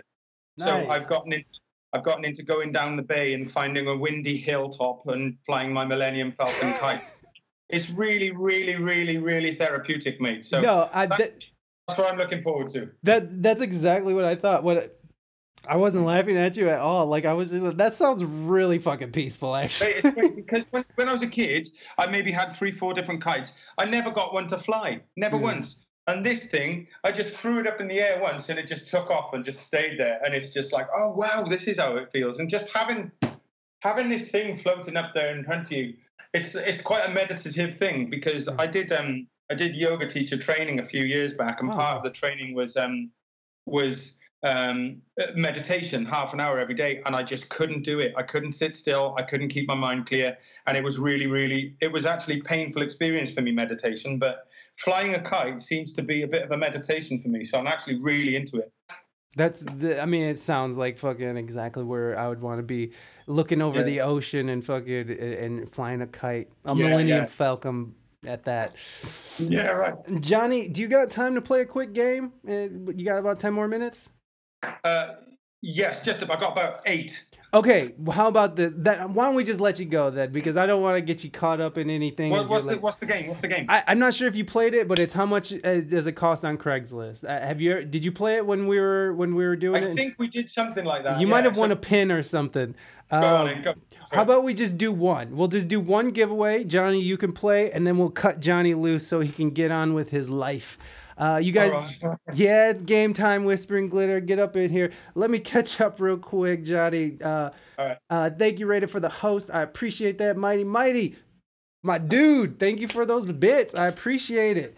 And I know I've been ignoring the chat today, guys, but you see what we're talking about here. We're talking about real shit here. But thank you for the emotes, everybody. I appreciate it. They look great. I love the lit emote, Whispering Glitter. Where the hell is that coming from? And the face on the Dorito. That's tight. Okay, we're going to play games, Whispering Glitter. So everybody, we're going to do one round so Johnny can get the hell out of here and get his life in order for the day. So let's see, what are we going to do today? So the game is, how much does it cost on Craigslist? We will, it's kind of like The Price is Right, but it doesn't. Do you send me it then? Do I win whatever it is you're talking about? You're goddamn right you do, Johnny. You're goddamn right you do. If you win, that is. Can you see what's on the screen? It's like a Batmobile inflatable there you thing, go. Isn't it? Great. So this is what's up for bids. This is out of Vero Beach, wherever the fuck that is. And it's a Batmobile kiddie ride. The kiddie ride is in good shape and works great. Call for questions or viewing. So what we're gonna do is we're gonna start the bidding. You guess on how much you think this costs on Craigslist, and whoever is the closest to the actual price on Craigslist gets a patch from our sponsor, ModedStudios.com. And so here's some of the things: herpes, wrap it up. Black LA, where's Baby Yoda? Baby Yoda, there you go. So we're gonna give away, let's say Baby Yoda. We're giving away Baby Yoda. You like the Millennium Falcon, Johnny? So this might be right up your alley. The Baby Yoda will do me fine. Yeah. Excellent. Okay, guys. So drop your. How the hell do I get out of here? Okay, drop your bids in the chat right now. And Johnny, what do you bid on this Batmobile? Is it the type of thing that I can't see properly, but is it the type of thing you stick a bunch of quarters in and then the kid gets in and it kind of like vibrates and moves a bit? It definitely is. Hold on. Let me see if I can get it bigger for you, bud. I want you to get an accurate prediction here. All right. You see it better? Right. I can see that. Okay. On Craigslist, wow. All right, so I reckon that thing is $400. Johnny says 400. Raina says 3,700. Mighty says 500. Whispering Glitter, where you at, girl? I'm waiting. 800. Rafi, thank you, Rafi, for stopping by. What's up, buddy? It was good to see you today. Fucking Detroit, that game is so tight. I'm glad you're playing that game. Let me see here. So Rafi says 800. All right. Who else? Whispering Glitter says 7,500. Wow, Whispering Glitter. Bloody hell. Calm down. My goodness, she's on fire. Okay. That's it for. That's all I see. Okay, cool. All right. So the actual retail price on Craigslist, which I need to get my my drum roll going again. Oh, look at there you are, Johnny. I was playing your videos. Let me get. Oh my God, I didn't get it. Okay, guys, 1 second. Actual retail price on Craigslist: $1,200. Who won? Sorry, Johnny, you definitely did not win. Who is it? Rafi got 8.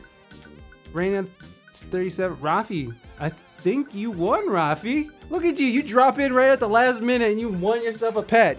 Rafi, you won a Baby Yoda patch. Oh, he's color coded, or he's codec. All right, everybody say bye to Johnny Tar. Thank you so much, Johnny. I really do appreciate you coming on the show and chatting it up. It's nice talking to you again, mate, and love to your family. Oh, thank you so much, man. You have a wonderful day.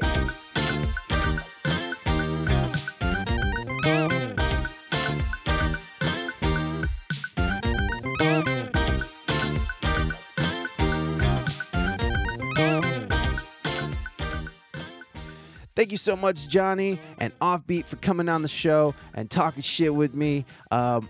Things get serious on this show, and I appreciate everyone who comes on and chats it up with me.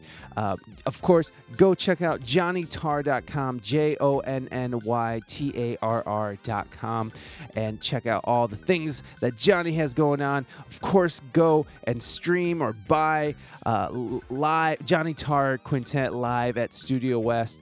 Go check it out. The link is in the show notes, so go click on that fucker and listen to it. And of course, go follow Johnny on all his socials and find out what he's doing next in this weird pandemic. He is streaming regularly on Facebook. So even though he should be streaming regularly on Twitch, he is streaming regularly on Facebook. Anyways, thanks again, Johnny. So go to ReinaMystique.com, ReinaMystique.com, and check out her stream, which is Tuesdays, Thursdays at 8 a.m., Sundays at 8 p.m. Eastern Standard Time. And of course, my streams at twitch.tv/WeSpeakEnglishGood. You can find me on Mondays at 1 p.m. and Fridays at 3 p.m. Eastern Standard Time. And I do want to add another day to it, but right now, the way our schedules are, it's just not going to happen right now. Maybe in a little bit in the future, but just not right now. You can also like, subscribe, review. You can like us on Facebook, Instagram, all that shit. And you can subscribe to us on Apple iTunes, Spotify, anywhere you get your podcast. You can subscribe on YouTube, Twitch, and then please do leave a review. This helps. And 5 stars are great. Written reviews are better. And if you write reviews, I'll read them on air. And we'll have fun together. You can also write the show at WeSpeakEnglishGood@gmail.com. Let me know how you're feeling. What you thinking about? What did you think about this show? What did you think about? What did you think about that statement? Okay, I do want to address something, and I want to address it here so I don't have to address it in the future. I can just be like, look, I address it on the podcast. Just go refer to the podcast.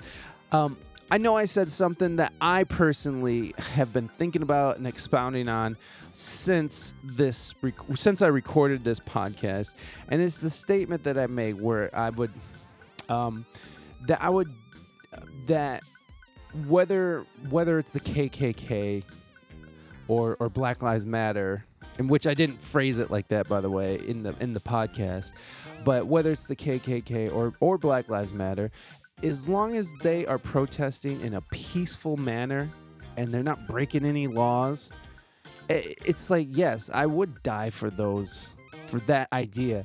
The idea of freedom of speech, the idea of protest, the idea that you can push back because any one idea can be all-consuming and lead to tyranny. And so it's very important for the opposite idea to be in play and to be heard. I know that people want to shut down people who say things that they don't agree with. I get it. I don't want to hear fucking KKK members fucking talking shit in the streets. That's fucking bullshit.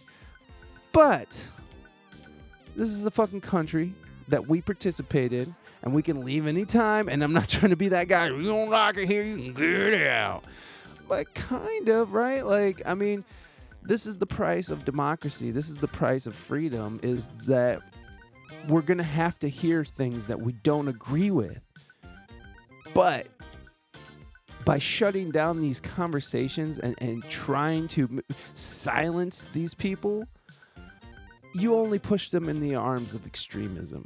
And then we get fucking terrorism, or we get tyrants. It's just, it can't go too far in one direction. There always has to be a counterbalance, always, or else it's just, even the best intentions. What's the thing? Tyranny is paved in the best intentions or something? I don't know.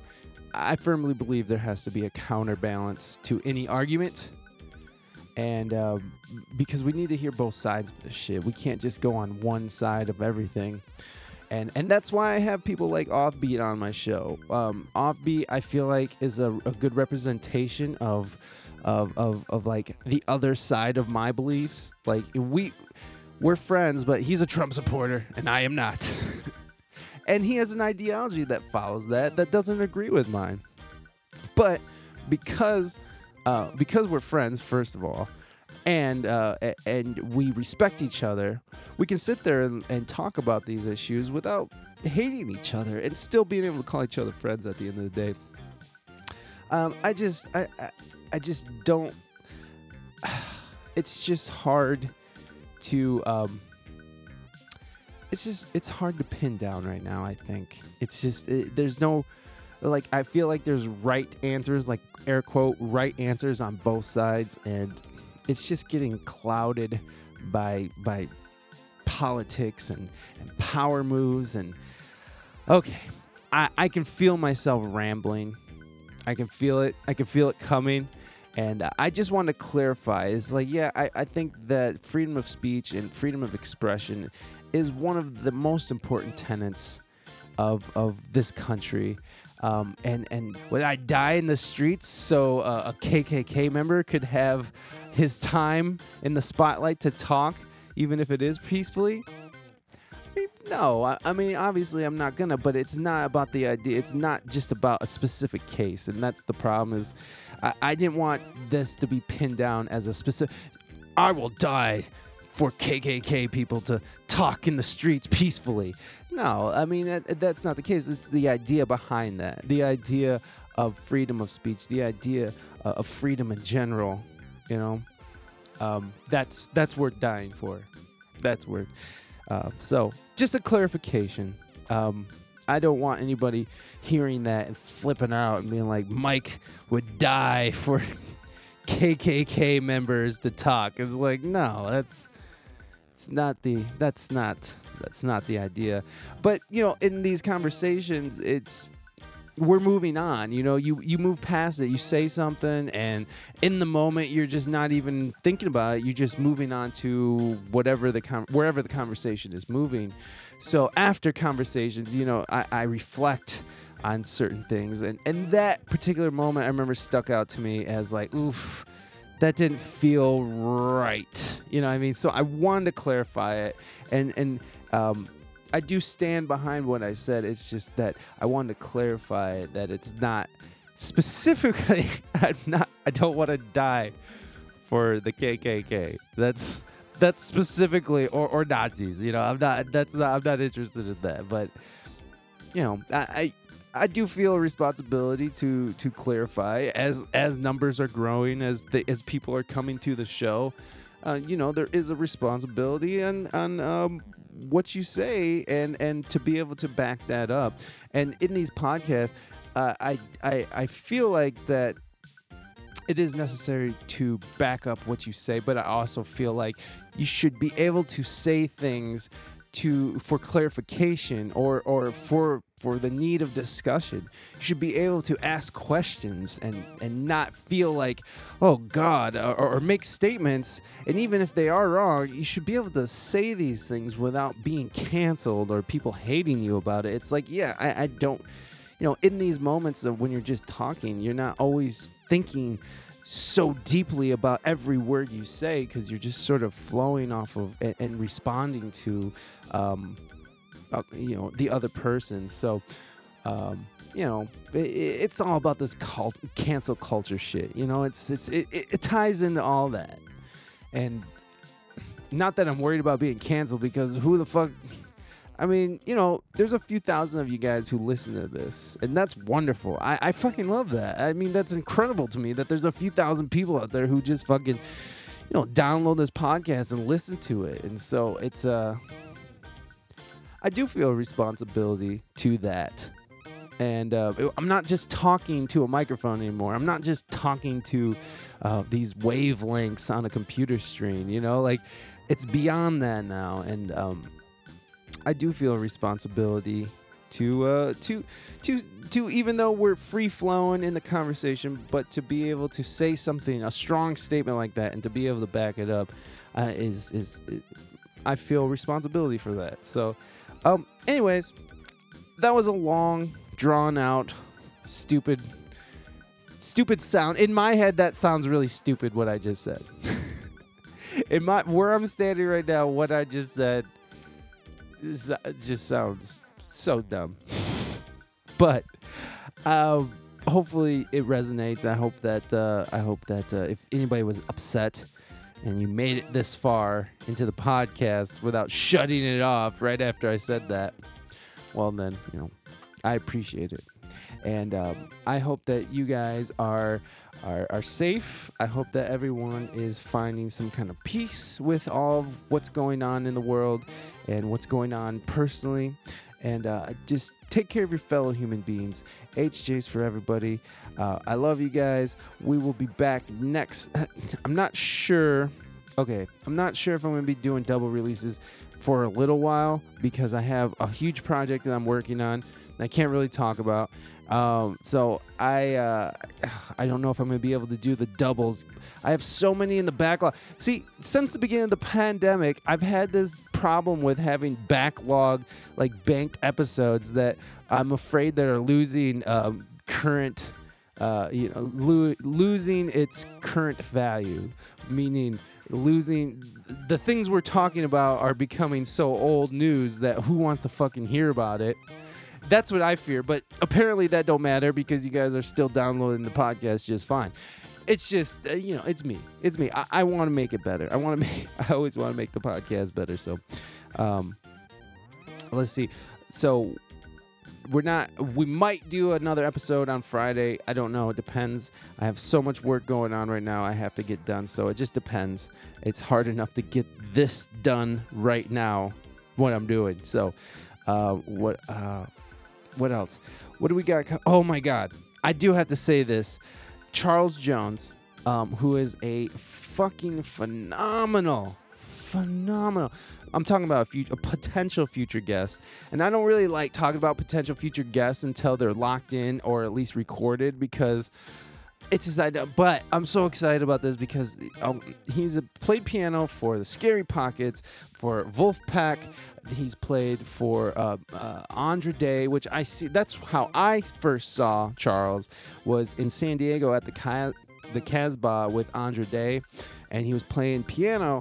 And Andra Day gave him the spotlight for about 10-15 minutes, and he fucking floored that place. I mean, not that Andra Day didn't floor the place, but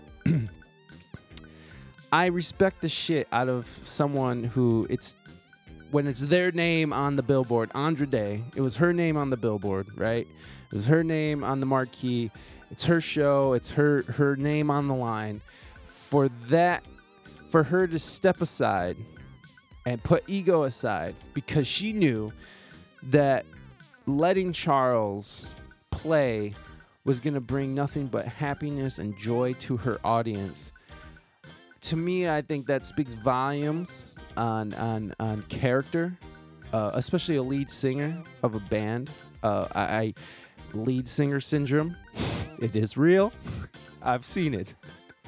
But to step aside and to give the spotlight to somebody like a talent like Charles is just I get emotional every time I listen to him play. I get goosebumps. I get watery eyed. It's just. He just puts off so much joy and so much positivity. So, all that said, Charles is on Twitch, and he is fucking killing it, as you could imagine. He is murdering shit. And I reached out, and he said that he was down to come on the show. So I'm pretty fucking happy about that. I mean, you guys know how this goes. I'm a fanboy for these motherfuckers. I get all excited and shit, talking to Nissan Stewart or Bubby Lewis or Corny Mims. These are people who have, shaped who've helped shaped the sound of popular culture, and it's just, my God, it's just such an honor. So, yeah, hopefully Charles Jones, look him up if you've never heard of him. He's fucking fantastic. And please go and support him. It's Charles Jones Music on Twitch. He streams. I don't know if he has like a regular schedule, because I know he's super busy still. He's a super busy guy, even though everyone's sort of on pandemic vacation. He's still super busy, so he streams at weird times. Like sometimes he streams in the morning, sometimes, but he always has like 200 and some people just chilling. And so I just respect what he does as a musician, as a person. Like he just puts off the coolest vibes, and if we can make this happen, I'll be so happy, because like he's just like, I just know that it's gonna be a great conversation, and he's gonna be able to. I know it's gonna touch people. Like that's what I'm saying. It's gonna touch people in the right places. Okay, guys. I know I tried signing off here a few minutes ago. So if you made it this far, congratulations. I appreciate it. I really fucking do. I really appreciate you. You, that one person that did this, who is listening to this now. We got some great guests coming up. We got Aaron Goldberg coming up, who is a music streamer who has basically started his own like cult chat in like anytime he streams randomly too sometimes, and like no matter what, he's got like people up in his shit. Like it could be any time of the day or night, and just people are just happy that he's there. I love it. I love Twitch so much. Who else we got? We got Sundancer, who is a music streamer. We got so many good artists out there who I just genuinely respect, and great conversation. Great fucking conversations. I'm telling you, shit's just getting better. And I'm getting better with chat on Twitch, so I'm getting better at incorporating the chat. What's cool about the chat is that it opens up. The way I'm looking at it now is like it's like having multiple guests on, because on the show I can easily handle an entire band situation. I've done it plenty of times, and it's natural for me. I can do it. I know how to talk to several people at once. And the problem with chat is that, you know, it's not directly interjecting, and they don't really have the power to interject in the conversation unless I allow that. But it is interesting to sort of pull from, and I want to incorporate it a lot. Someone who I've just recently started watching, The Harry Horror Show on Twitch, which is an incredible show on its own. This dude, the host, I can't remember his name. I don't think his name is Harry, but he is having a full-on deep conversation. It's like a kind of a conspiracy theory show, like a horror. They talk about odd occurrences and stuff. Paranormal and stuff like that, conspiracies. This dude is having a full-on deep-ass conversation with his guest while having full-on deep conversations within the chat. It's incredible to me. I'm just like, how is this dude doing this? How are you like listening to the person, your guest, staying completely engaged and being able to respond correctly and with intent and sincerity? It's very interesting. I don't have that yet, but I'm just trying to find. It's really just I gotta find my way of incorporating it. And these last few podcasts that I've been recording. I've been getting a lot better at it. So the chat, I really enjoy the chat because it's just another dimension to the conversation.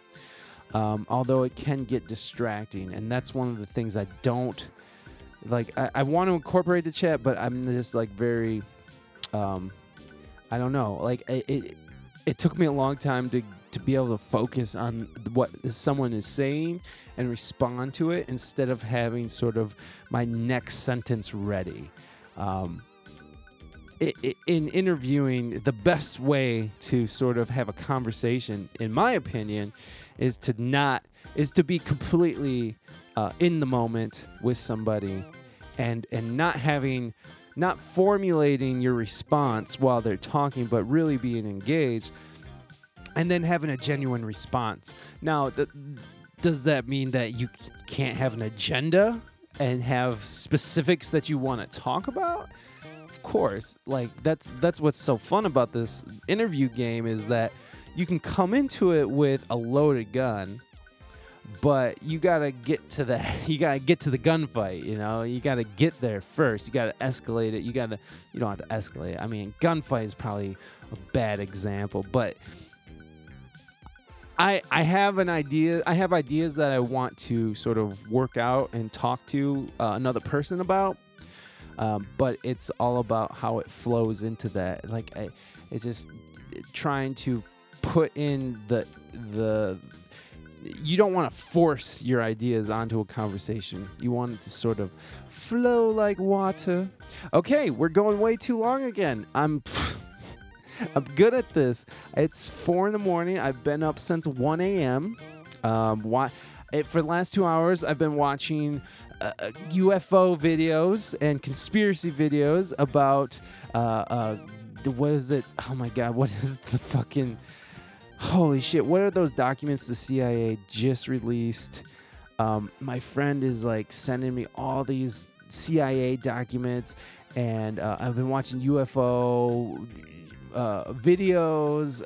New York Times, how the New York Times released some videos back in 2017 and 2005 of UFOs. I've been watching. What is it? God damn it, what is it? I really want to know what it is now, because hold on, I'm looking it up, because it's really interesting. It's almost talking about like Stargate type thing, like holograms and alternate realities. And this is a CIA document. What's it called? Analysis and Assessment of the Gateway Process. So, and this is from 1983. So I've been going deep, son.